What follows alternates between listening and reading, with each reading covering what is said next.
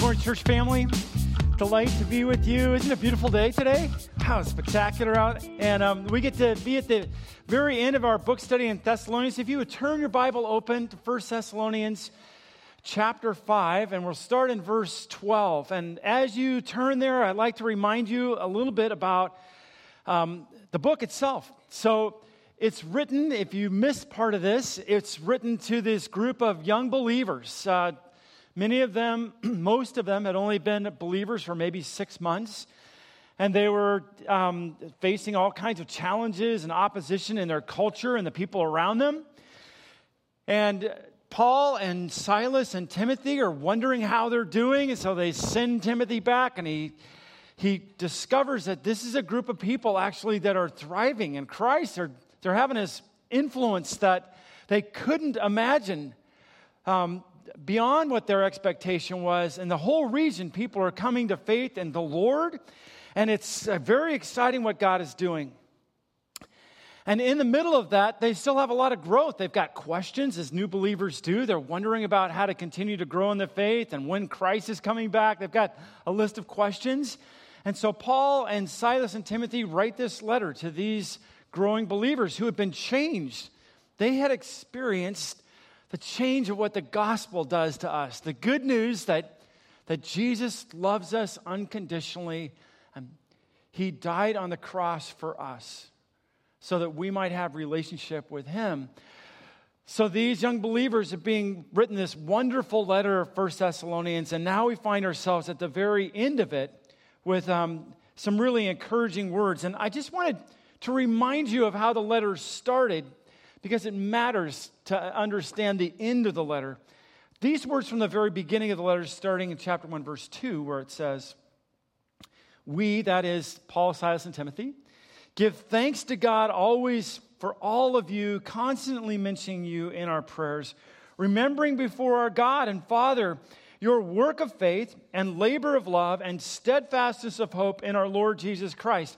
It's that those three virtues, characters of the Lord that he passes on to us, that Paul often writes about: faith, hope, and love. Right. So right there at the beginning of the letter, we discover that. Verse 4, "For we know, brothers." Now that word specifically is a word to sisters too, right? It's not exclusive. It's not just masculine. And it's speaking to something actually really rich that you might miss unless you think about what's happening and you understand their writing. So I write you, for we know, brothers, that you are loved by God and you are chosen. We spent some time thinking about that because the letter speaks to us and this wonder that you are loved by God. How in the world, Don, are you loved by God? Man, I don't know either how I am loved. And yet God, in his grace, we discover, loves us specifically and individually to draw us to himself. And so the scripture says at the very beginning, we are loved and chosen because our gospel came to you not only in word, but also in power and in the Holy Spirit and with full conviction, and it changed you. That's what happens. So that's the introduction. Now we're going to find the conclusion of the letter. And God had chosen them just like he's chosen us who walk with him and have placed our faith in him. And something powerful was happening in them, just like it's happening in us, to change us. And there's a word that frames that change as it happens, and it's this word, brother, or brotherhood, actually, is a better way to understand the word.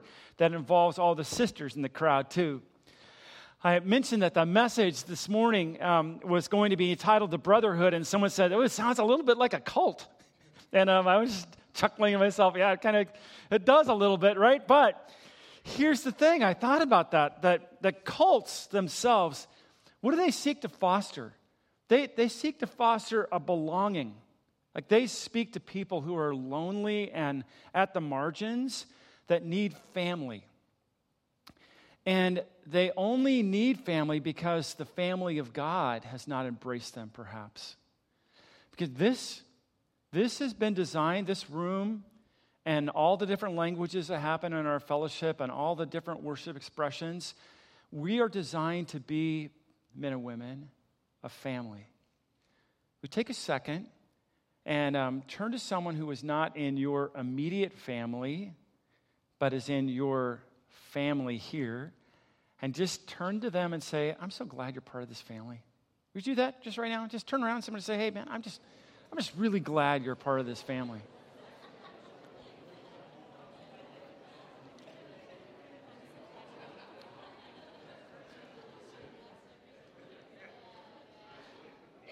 If someone did not do that with you, can I just personally say that to you right now?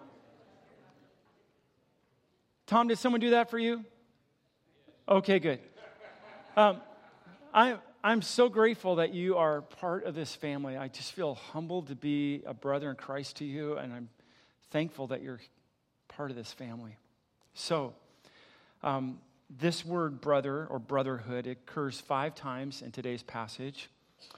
And it refers to brothers and sisters in Jesus who have been drawn together into a distinctive Christian community.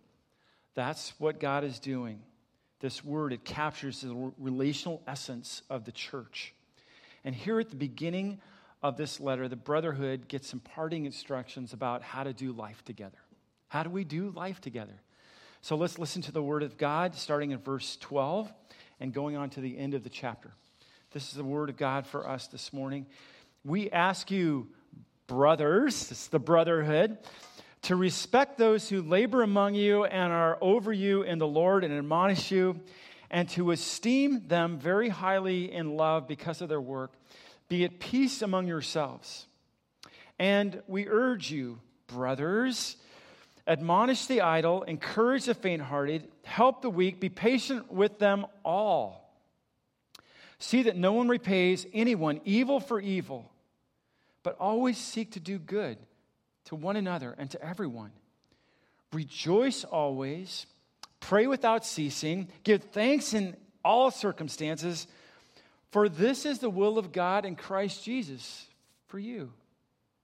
Do not quench the spirit, do not despise prophecies, but test everything, hold fast to what is good, abstain from every form of evil. Now, may the God of peace himself sanctify you, that is, make you like Jesus, completely. And may your whole spirit and soul and body be kept blameless at the coming of our Lord Jesus Christ. He who calls you is faithful, and he will surely do it. Brothers, pray for us.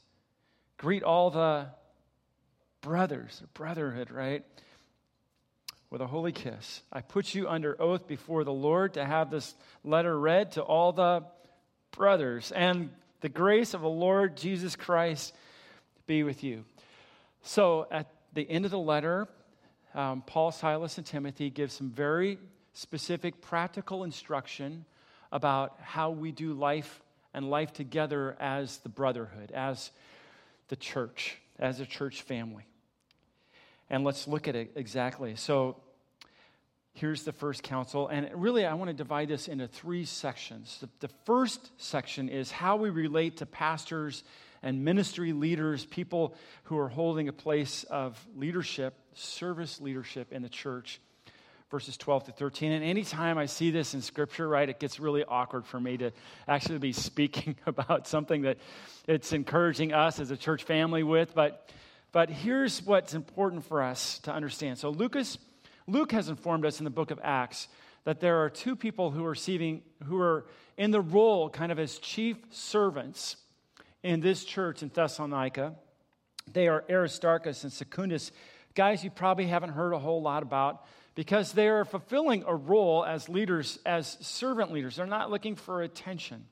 And this is the instruction that they get. But we ask you, Brotherhood, to respect those who labor among you and are over you in the Lord and admonish you, and to esteem them very highly in love because of their work. Be at peace among yourselves. Now, here's the deal. The reason why leadership in the church gets so messed up is because leaders sin. And the church sins, right? We're broken, messed up people. And so we often get it wrong. Think about the history of the church and how screwed up it gets sometimes, right? And it goes with pendulums, as I see it. On one side of the pendulum of being really messed up in the church are those leaders who hunger for attention and respect and authority and power over you. And it creates an environment in the church that really is heavy-handed and authoritarian.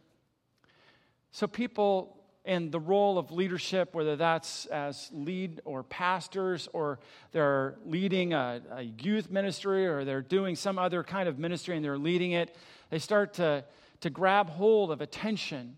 They forget Jesus' counsel in Mark chapter 10, right, that says if you want to be great, learn to be a servant. Like, lay it down and serve people. That's what God is calling every person who holds a place of leadership in the church to act like first and foremost. So where we get it messed up is when leaders start dressing, wearing funny outfits and trying to be authoritative like that, or the structure of the church gets really hierarchical and really top down to people, and it messes up with the counsel of God. Like, what's the purpose of the church? And what's the purpose of those people who lead? We understand in Ephesians chapter 4, starting verse 14, Ephesians chapter 4, that says that we ought to be people who equip. So it says this in verse 11 of Ephesians 4. And he gave the apostles, the prophets, the evangelists, the shepherd and teachers, he gave them these gifts to equip the saints for the work of the ministry, for building up the body of Christ until we all attain to the unity of faith and of the knowledge of the Son of God, to mature manhood, to the measure of the stature of the fullness of Christ. And who leads people to maturity? All of us. Like, it's all our responsibility. People in leadership, they're there to equip and to encourage and to say, yeah, go get it, because that's what we're all doing. We're all ministers. Every one of us is ministers.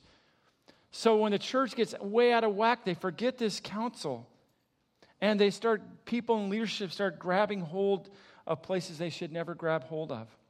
And it really messes up the church. And so that's where you see, like even today, people running from Christianity because they've seen the authority thing taken advantage of, and sin kind of spills out, and people that are not believers, they look at that and they say, look at all the abuses that have happened in whatever church, and they want no part of Jesus. It's horrible. And I just want to say this honestly, man, if you ever see that in any of our leaders, starting with me, please call me out. That's your job as a church, right? We don't ever want to act like that or behave like that, because that's not what God wants. And there's another side of the pendulum, right? So that's the authoritative, grasping for power and roles that they should never play part. And there's another part of the church that would say, yeah, well, we don't need leaders. That's the very reason we don't need leaders. Like, everyone is just egalitarian and people don't fulfill their roles, right? But what happens without a leader? What's happening with a place that's just sheep, right? They just wander around and they get into trouble, and the churches go off left field with doctrine. They don't know what to believe, and they don't understand Scripture. And there's a role for everybody to play in the body of Christ, right? And no role is above another role. Every role is important. Your role as ministers are equally important to my role and every other pastor in here. We are jointly the brotherhood, the sisterhood, right? We're all in this together. But the church can get itself in really problematic settings when we don't get this right. So they speak into that to help them understand this. And this passage uses 3 descriptive phrases of our leaders that should give us perspective. Here's the first one. It says, they are those who labor. That is, they're the ones that work hard. Actually, the original word means manual labor. People who bust their tail. They really get after it. They work hard. And you should rightly have that expectation for people in leadership, whether it's people that are in the role of staff or people in ministry leadership, whatever it might be, of your elders, that they're ones that work hard. They labor at it. They do that to please the Lord, right? Not to please people, but they really are dedicated.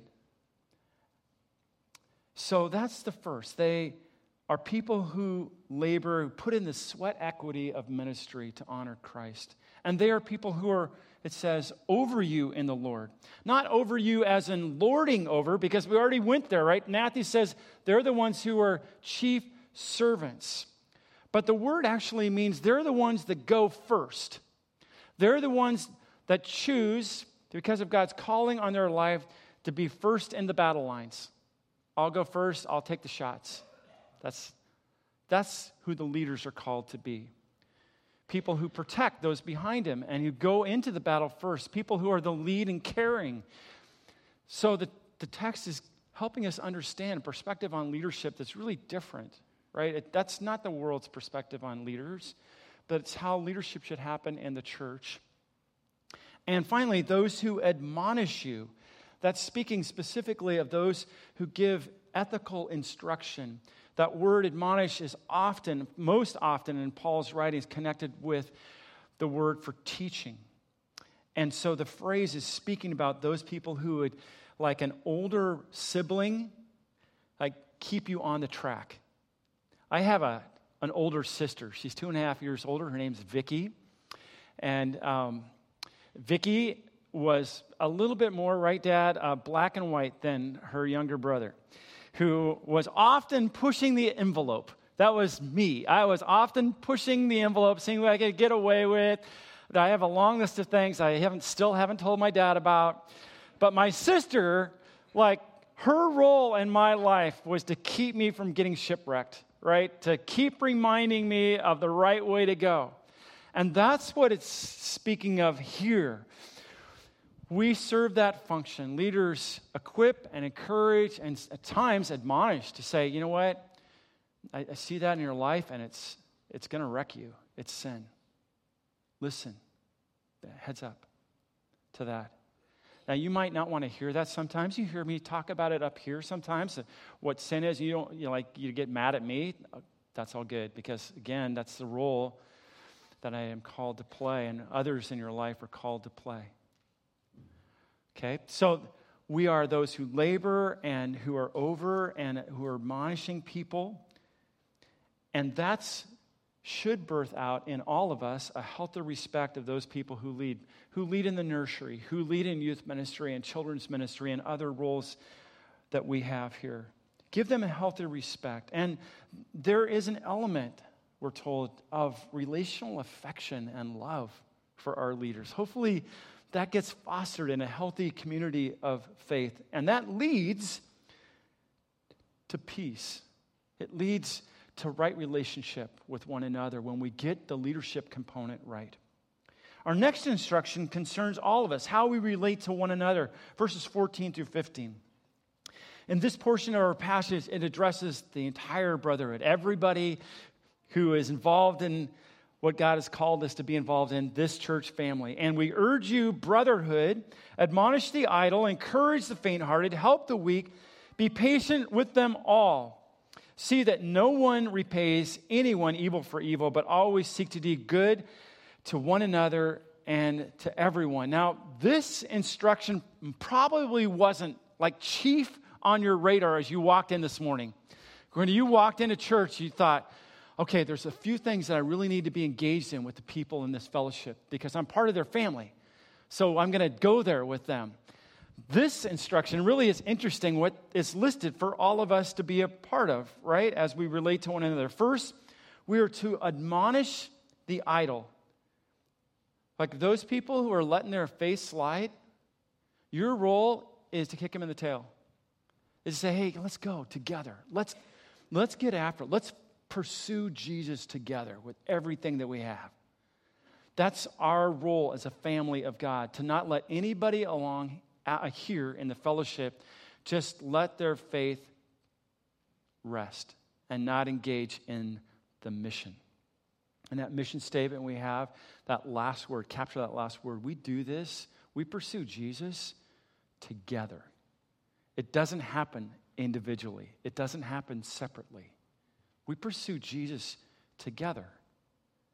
And so we are to admonish, that is, to correct those people who are idle in view of eternity. Now, remember the context of this. He's just spoken at the end of chapter 4 and the beginning of chapter 5 that Jesus is coming back soon. And that should capture our passion to walk with him and to follow him and to spur each other on in the faith. And so in view of that, we admonish people who are just coasting. Don't coast. Like, we don't have enough time to coast. And we are to encourage the faint-hearted. The language specifically there, the faint-hearted, is talking about those people who struggle with anxiety or depression. Those people who are way down. Now, I know there are people that came here this morning in our church fellowship that are just anxious about circumstances in their life, or family members, or people who are struggling with depression. Your role is not to spout 17 verses to bring condemnation on them, make them feel ugly. What's our role? Yes, it's to pour courage into their lives, right? To help them walk with the Lord faithfully this week, so that they would find a place here in the body of Christ that, is refreshing to them. And they can find health, and they can find the energy and perspective and wholeness to live fully for Jesus this week. And we are to help the weak. That word weak specifically is getting at our self-control. People who are struggling with self-control or addiction. And the language there used of our role in them is to help pick them up and to walk with them. Those people who are struggling with self-control, you have a duty in their life. And that's to come alongside and to encourage their walk with the Lord and help them see that together we're going to walk with the Lord. We're going to do this together. And then it says, be patient with them all. Not one person falls through the cracks. And that's a convicting truth, right? Because I grow impatient with people. I don't know about you, but I certainly do. I can grow impatient. And this is telling us every person I am to be patient with. Even the people that are rude to me. I was confessing this morning. I was rude to somebody unintentionally, totally unintentionally. And I had to humble myself and confess that before that person and seek their forgiveness. And they were so great to forgive me.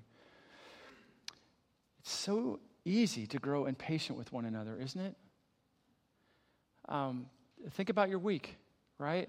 You grew impatient when you were on the road with traffic. You grew impatient at school or work or wherever you were. This counsel is really critical for the healthy life of the church, to be patient with all people, even those that are struggling or tempted in ways that you're not tempted, or wrestling. Verse 15, and see that no one repays evil for evil, but always seek to do good to one another. So in one verse, it gives this distilled Sermon on the Mount right there, right? It's not like Old Testament. We don't live into Old Testament law, like take vengeance in your own hand and an eye for an eye. That's not how the Christian community operates. That's not how Christ followers operate. We are told to turn the other cheek, right? To let people see what Christ, right here, the body of Christ given for us, his sacrifice for us, help them understand in the flesh and blood what that looks like, what kind of sacrifice that looks like. Live that kind of life out. And what great practical counsel this stuff is, right? You probably didn't come to church thinking, wow, that's my role. I need to look for somebody who's weak right now and stand alongside with them, or struggling with anxiety and pour courage into their life.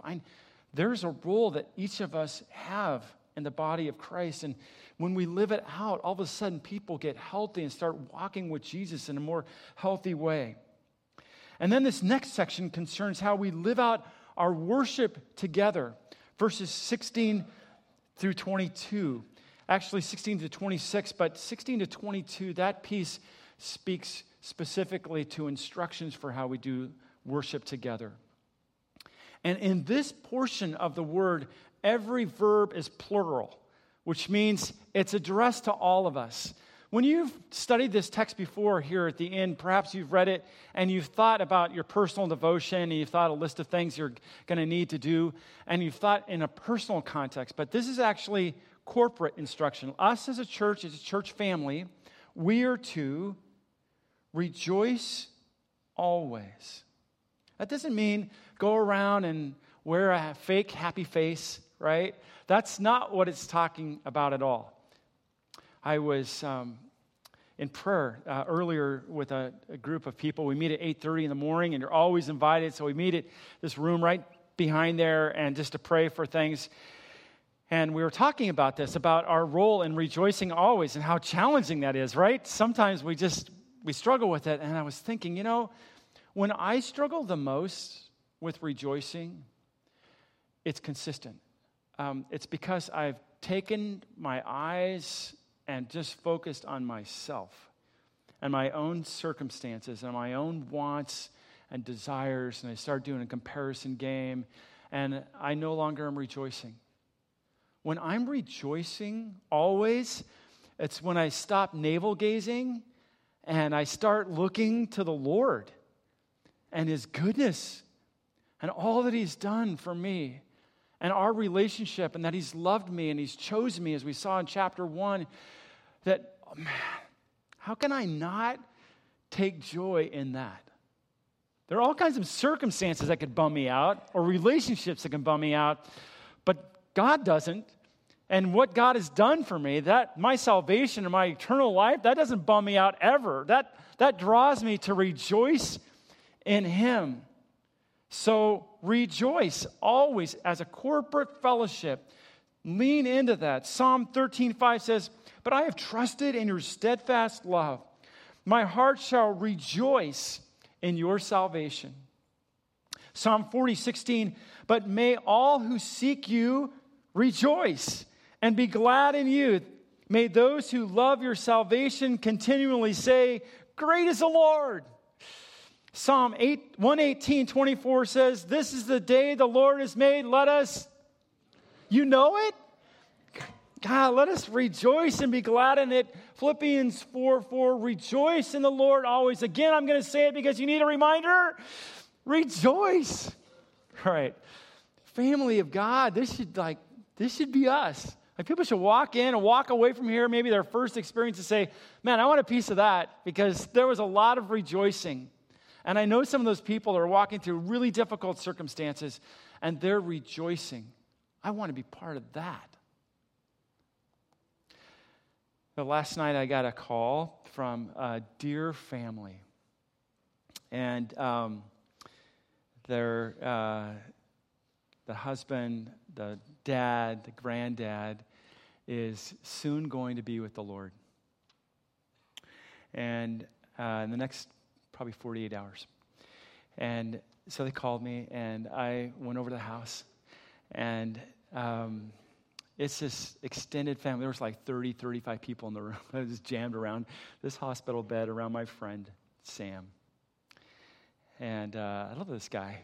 I love his family. And the cool thing about it is this is a family, extended family, who loves Jesus.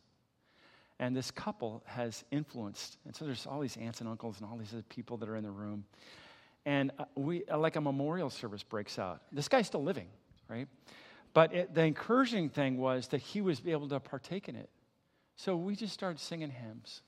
Someone had an old Baptist hymnal, and we started singing all these old songs, right? It was really cool. And all these songs that were really precious to this couple.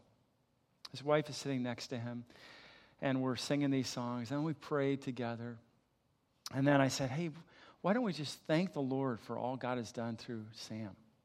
Like, usually we say that at a memorial service, and the guy doesn't get to hear it, or the woman doesn't get to hear it, right? So this was really cool, and for the next hour or so, we were just speaking, rejoicing in the Lord, and thankful for what God had done in this life. And I thought, wow, isn't that the way the family of God should operate always?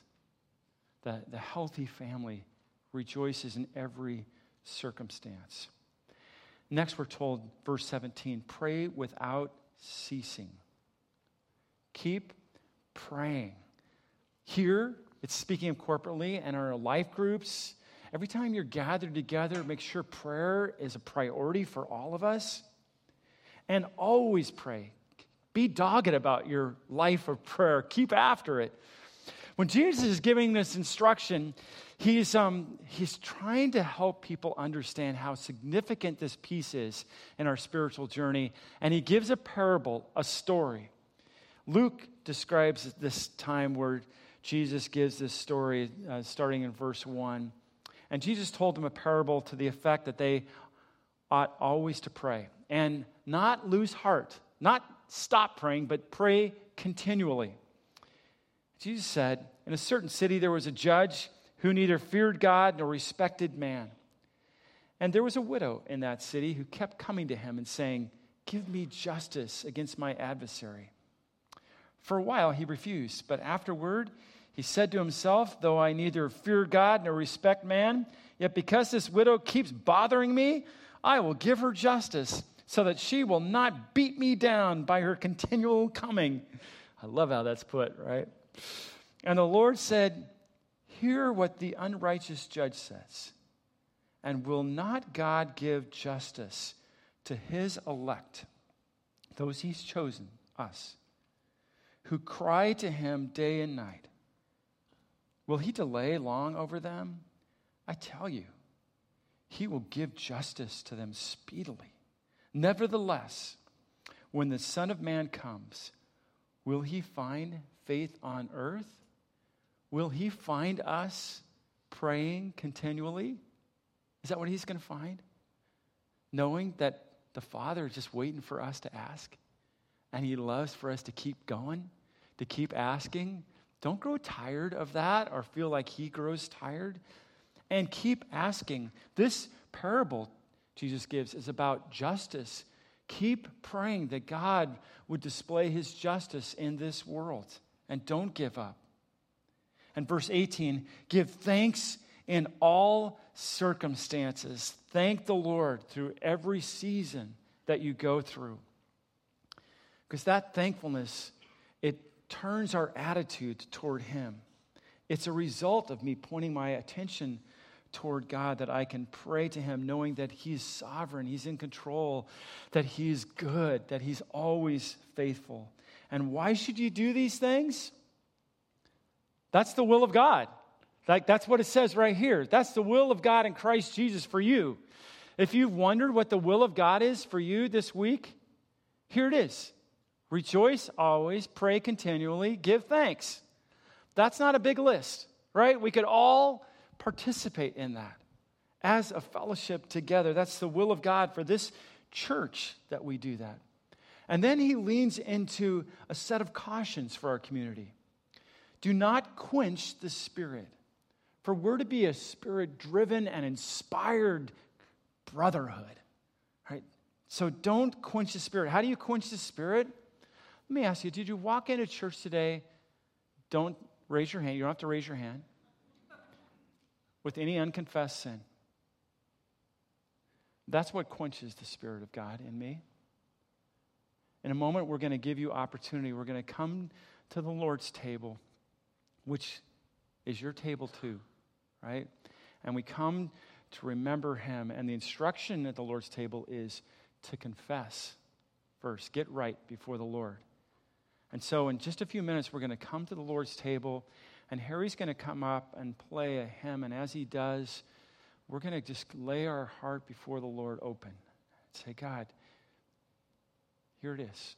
And know that he is faithful and just to forgive us our sins and make it right, to cleanse us from all unrighteousness. And he loves to do that.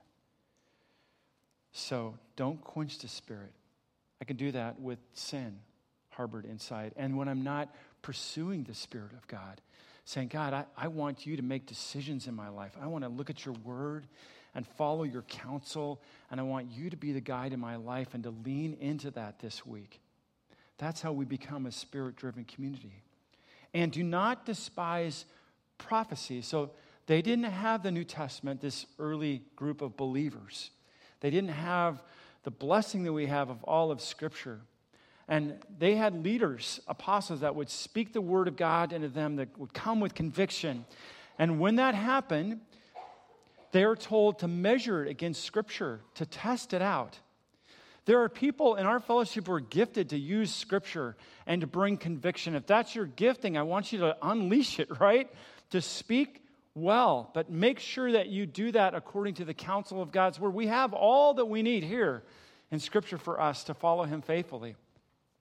But we also need to listen to the encouragement of one another as we speak out God's truth into each other's lives. Don't despise that, Scripture says. You might get really irritated with people, but don't despise it because God's going to be using that work. And test everything and hold fast to what is good. Test the word, weigh it against Scripture. Does it affirm the gospel of God's grace and truth? Is it trustworthy? Is it true? Then act on it.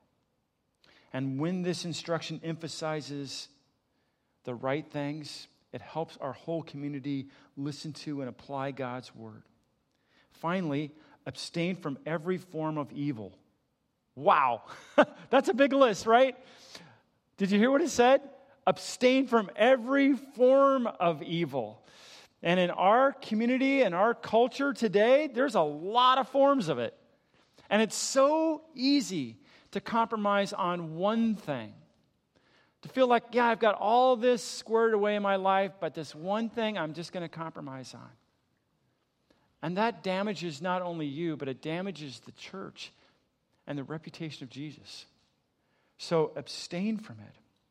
And now this benediction. Now may the God of peace Himself sanctify you. That is, make you holy, make you like Christ completely.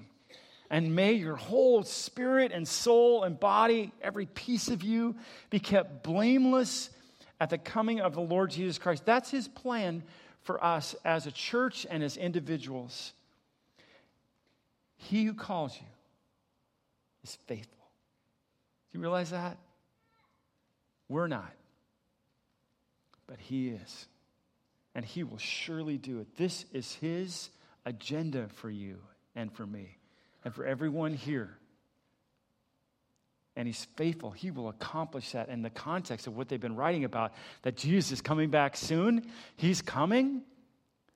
This is a powerful word, emphasizing again at the end of the letter, and He's faithful. So brothers, brotherhood, pray for us and greet all the brothers with a holy kiss, like saying, be affectionate. I mentioned this in the first service because my friend Sharon Bailey was here. We had a memorial service a Saturday ago for her husband, Norm. I mentioned this last week. And what struck me about that service was that Sharon was at the front door when people came. There's like 150 people here. You know what she did? She stood there and she hugged and kissed every person that came in. She's really good at that, right? It created this amazing atmosphere of people. I mean, there were people who didn't know Jesus that came to that service and they experienced it. It says in this word, express affection as a family member to people. And that's great counsel for us. I put you under oath before the Lord, verse 27, to have this letter read to all the brothers. Make sure everyone understands this counsel and instruction. It's much like the end of Colossians. The grace of our Lord Jesus Christ be with you until the day that Jesus comes, or you are called to be with Him personally, face to face. Live this out. Be dedicated to the growth of each person in this family. Spur each other on. And together, let's rejoice in the Lord. Always pray continually and give thanks.